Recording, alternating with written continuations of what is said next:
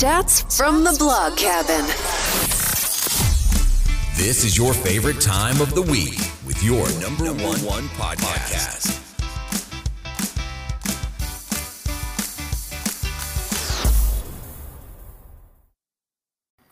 Hey y'all, welcome to another episode of Chats from the Blog Cabin. You know, the show where I virtually invite people into the blog cabin to chat about life. Today is another solo episode for the Sunday Inspiration series. And today I really want to share with you about the legacy we leave behind. My dad was huge in our community. And he was always showing that it was better to help people out and to lend people a helping hand. And I think a lot of that came from, he was the oldest of 8 kids. 2 of his brothers died like before they were age of 3 or 4. He was brought up in very poverty. I mean, really honestly poverty.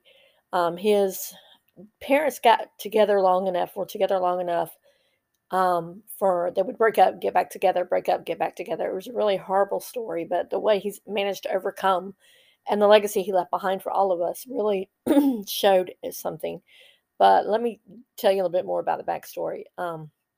He's the oldest of 8 kids, like I said, and he was always the one that they always turned to whenever anything happened in the life. He actually was the second to the last to die. He honestly would have been the last to die if Agent Orange hadn't killed him. All of the brothers and sisters are gone now, but whenever there was a wedding, funeral, or anything else happening in the family, my dad was always there. My mom and dad were both there. And my dad always taught us that to lead with love and to lead an example for others in the community. I think I mentioned before, my dad was a Marine, and also he was a chief of police in the town that I grew up in, and then also in the town that we live in now. He was chief of police until he retired and then went to work for the sheriff's department, which actually probably he says was the best thing he ever did in his lifetime, because he did not have to work as hard, did not have to deal with the politics, but actually made more money. But going back to him being a chief of police, he was all about community policing. And I think if you've been a long time followers and listeners to Chats in the Blog Cabin, you know that I talk about my dad's death a lot because it affected me a lot. But I also talked about that my dad had community policing, that he knew the people in the community that he policed.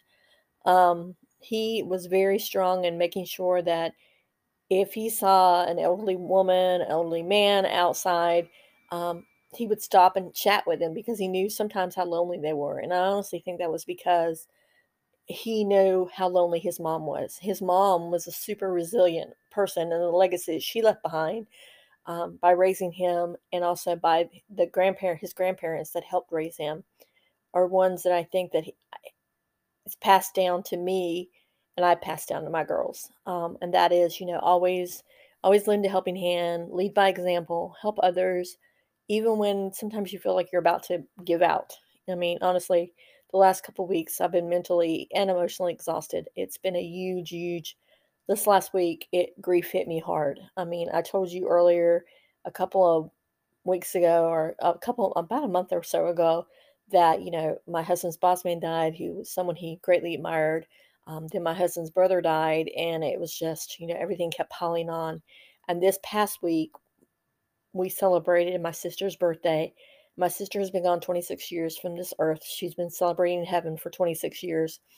She was only 27 years old when she died, and her leaving this earth, I totally really lost a piece of me.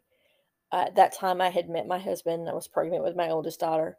So it just made sense that her name became part of my daughter's name, but not all the daughter's name. I know I'm rambling a little bit, but going back to her bringing around to Karen, Monday was her birthday. And so I drove all the way down to Wilmington, which is about an hour and a half from our house, and went to go put flowers on her grave. We didn't do anything else. I mean, we did go to a thrift store because my youngest daughter is really into buying thrifted books. So we did go to a thrift store, and we did stop at a winery along the way on the way back home, only because I thought, well, this would be great, someplace to sit down and won't be as crowded, and plus to kind of can do a little bit of research for the Writer and the Farmer. But as we were driving down there, I kept remembering all the childhood memories of my sister. It almost seemed like my parents had two sets of family. That my mom had the two oldest girls and that they were her girls because my dad was gone a lot. And then my sister and I were the two younger because I'm the baby of the four girls. And we were our dad's kids because my dad was home. My dad was not in Vietnam. My dad was not, he got out of the Marine Corps not long after, a couple years after was born. So that I always feel like we were attached.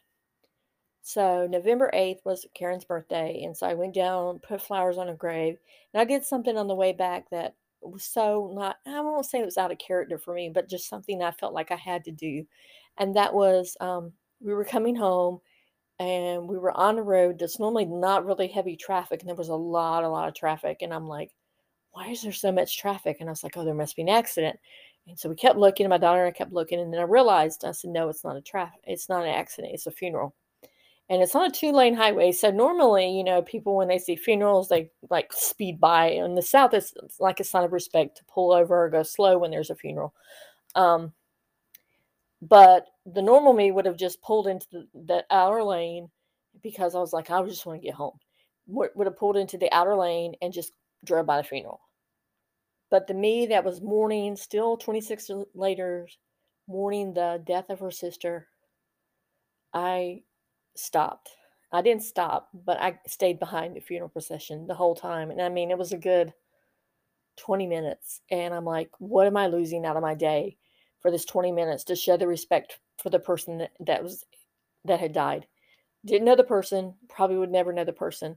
But the fact that I stopped and I said, you know what? Not today.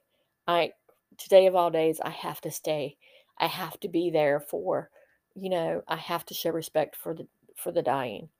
And then the Marine Corps birthday came on Wednesday. My dad was a huge Marine. So once again, a lot of emotions coming up because I can always remember my dad was like, he would play around with my mom saying, oh, well, you couldn't wait 2 more days to have Karen on the Marine Corps birthday. And then Veterans Day was Thursday. And normally I try not to make a big deal these days that, but grief hit me hard. I really missed my dad that day. So we went out. After we picked up Allie, our little Shih Tzu, from the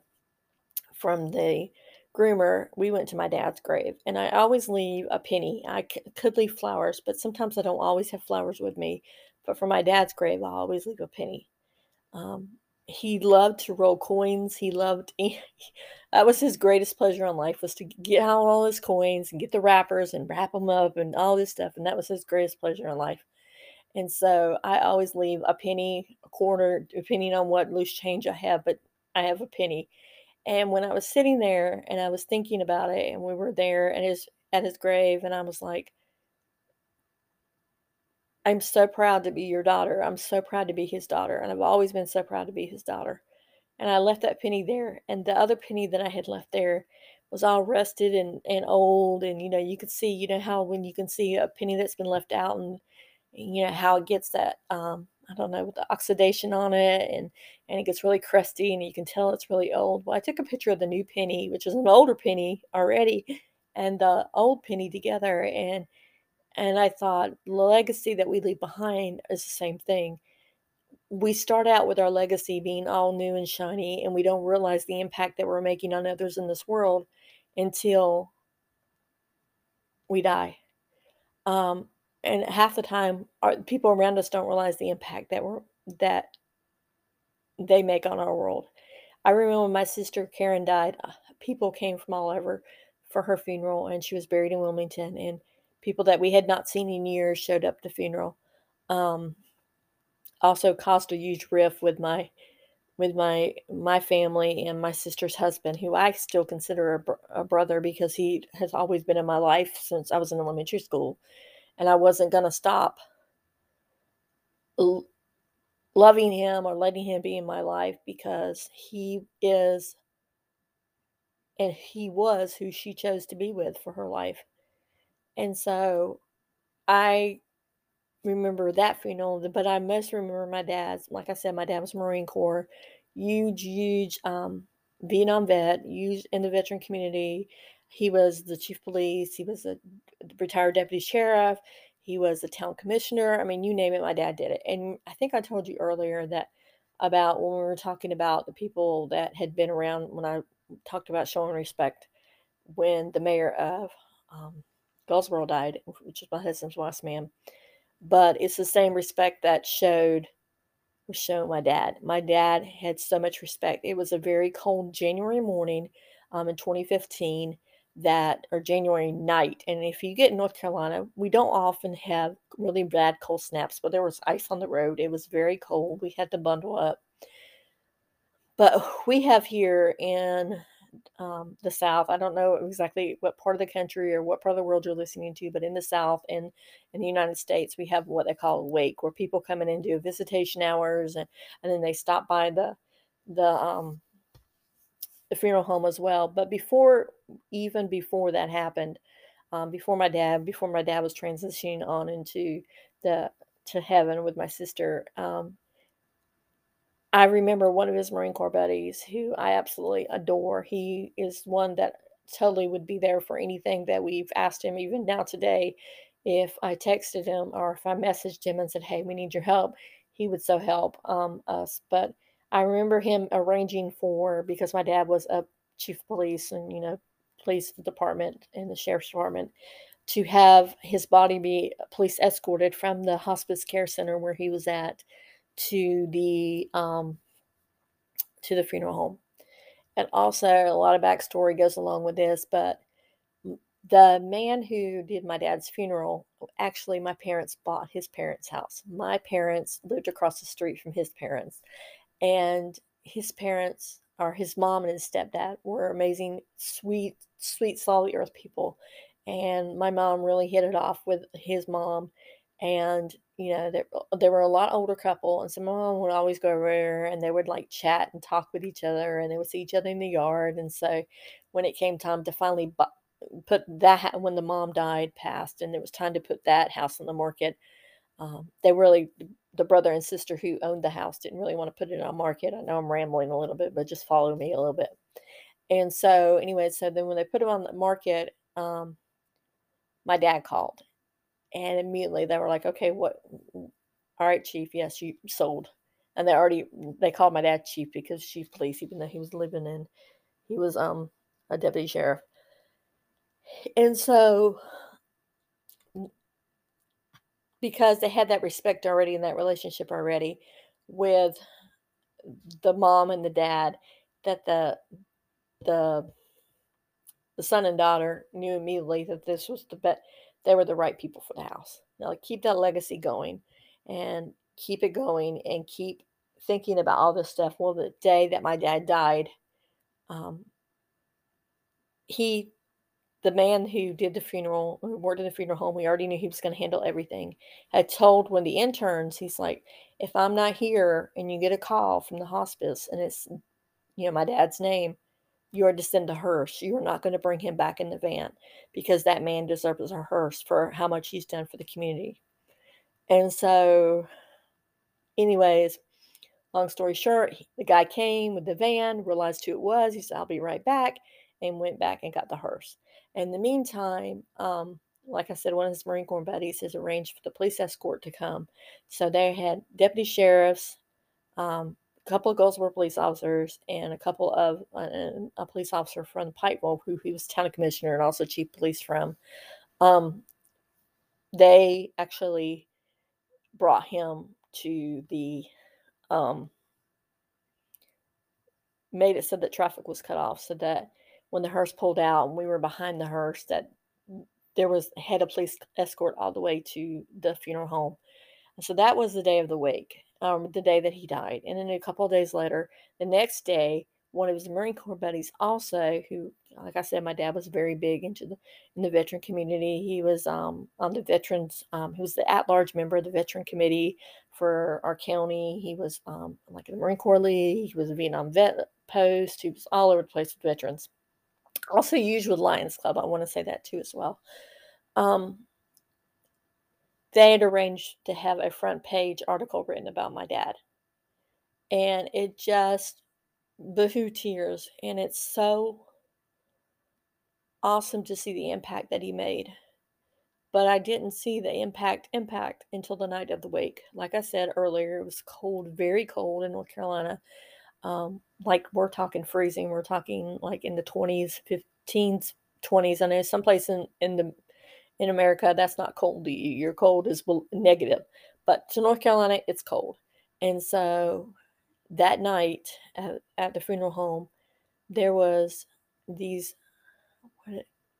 I want to call them patriots because they are patriots, members of what they call the Marine Corps League and the Wayne County Veterans and Patriots Coalition. They stood outside in the cold, holding American flags all around the funeral home. And as people walked in the funeral home, there were American flags. They were standing there in the extreme cold, holding the flags.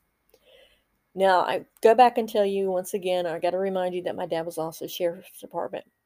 And a little backstory on that was the day that my dad died, we were all at my mom's house.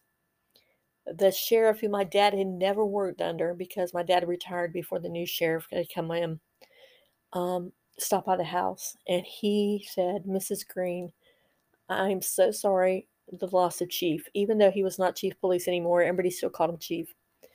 And he says, "I'm offering you our honor guard for him at the funeral." And we already knew he was going to get a military escort. We already knew that. But Mom and I were talking about it, and we thought about it a little bit. And my sisters and I, we all talked about it. And we decided that, hey, it would be really great for that part of his life to be seen as well. So we had eight amazing, I believe there was 8 amazing honor guards for the Wayne County Sheriff's Office that stood by his coffin. And I'm telling you guys, these guys were these big, burly men, very strong, very straightforward. And they were, as people were viewing, they would change out like every 10 minutes, they would take a break because they would be standing there at attention. They would take a break and they would go in the other room and another one would come and you could see the changing. It's like the changing of the unknown soldier and Washington. That's something I really want to go see.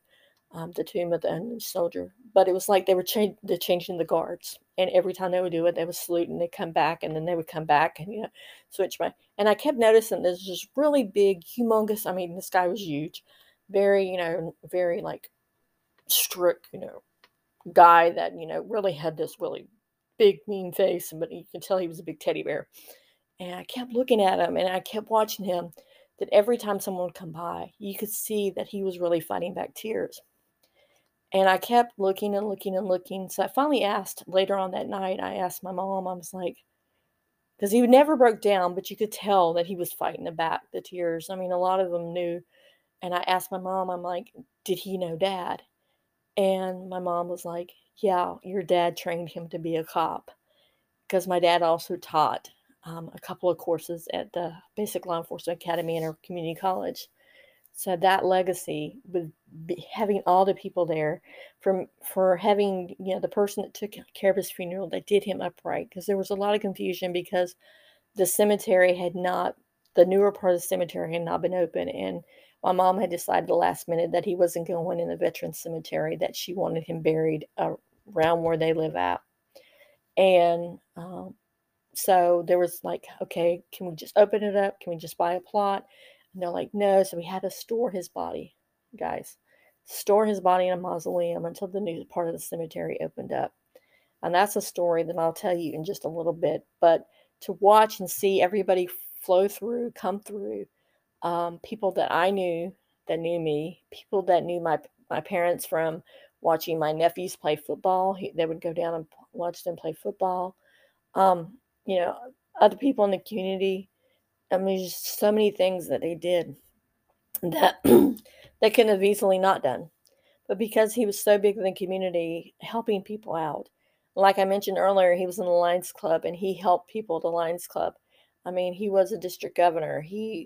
Going back to my grandmother was blind, legally blind. It was because, I honestly think it was because she took a lot of beatings from my dad's dad. I don't call him my grandfather because he was never in my life. I met him twice in my lifetime. And so they would get back together long enough to make a baby, then split up, and he would beat her. And then finally my my great-grandfather and great-grandmother took them in. And so having that constant, my dad could have easily turned into a crappy SOB. He could have been a wife beater. He could have been a child abuser. He could have been all these things. And after hearing all the things that he did when he came back from Vietnam, he was on the team that when the prisoners of war were coming back, he had to go up to Washington, D.C. to sit in on the briefings. He could have easily turned that legacy and been a bitter, old, nasty man that could have easily taken out any kind of his emotions on us and his wife. But instead, he chose to be the upstanding, not always perfect, because he did have flaws. He was very quick to anger sometimes, and she just kind of like, okay, backing off. But, like, he was very impatient, I should say, but he was also a very sweet man that a lot of people thought a lot about. So going forward, I thought about my legacy that I wanted to leave. So when I started having girls, and I wanted to show them that, hey, it's okay to offer a helping hand to neighbors. And I think most of the time it's really shown off that, because a lot of these, I have one that will just about do anything for an animal. I have actually two that will do just about anything for an animal. One will take over if she sees a homeless person on the side of the road, and she's got leftovers. She's going to give you leftovers. Give them their leftovers, or she'll go to the grocery store and buy them food. She won't give them money, but she'll buy them food so they'll have something. Because she feels like she's giving them money. Maybe that money may be used for something else, but if she buys them food, then that's true. But, because they saw me do it constantly, they saw me volunteering, they saw me helping out. And I started thinking that, they always said that the eyes little kids can see and hear, even when you don't think they're watching you. They are watching you. And as I'm moving on into the next part of my life where it's totally empty nesting, and, Gracie's still home, but she's not home. I really think that the legacy I want to leave behind is these chats in the log cabin. That is my legacy. I am opening up a platform for other people to talk about their lives and their community, and everything else. So I am just really honored that you guys are here, but I'm holding a place for you. And I want you to know that no matter what, your story is important. If you need a place to tell it, you can tell it here. Contact me. I'm fixing to launch the Chats from the Blog Cabin website, where you can contact me as well. Or you can I think there's a sponsor link or a message link in any of the places you should listen to, and it'll come directly to me. If you want to hit me up on Instagram, Chats from the Blog Cabin, let me know. Hey, if you got something that you really want to talk about, or something that you feel like your story needs to be out there, needs to be told, I'm all up for it. There's not a story. I think there was maybe one or two stories that I turned down, but the only reason why I've turned it down was because it was someone that was being racist, and I just cannot abide that. Or someone that was, I forget the other one, but the other one was not a good fit at all. And I'm like, it's not a good fit. So, guys, if you notice, the last two episodes were about legacy and what we leave behind, and dealing with grief, dealing with trauma. You heard a lot of my story in the last two episodes. And I think in this one of the episodes, and I think it may be tomorrow's episode that I recorded earlier, but a lot of people see my sign that's, if you go and watch the YouTube videos, it says, let all that you do be done with love. Be done in love. And it's 1 Corinthians 6:14. And that's what I'm going to leave with you today. Let all that you do be done in love. Have a loving spirit. Love yourself first. Love God. Love yourself first. And then love others. Because if you don't love yourself first, then you're going to be pouring from an empty cup. Hope you have a great rest of your day. Be blessed. And most importantly, keep chatting. Chats from the Blog Cabin. Hit subscribe and don't miss the next episode.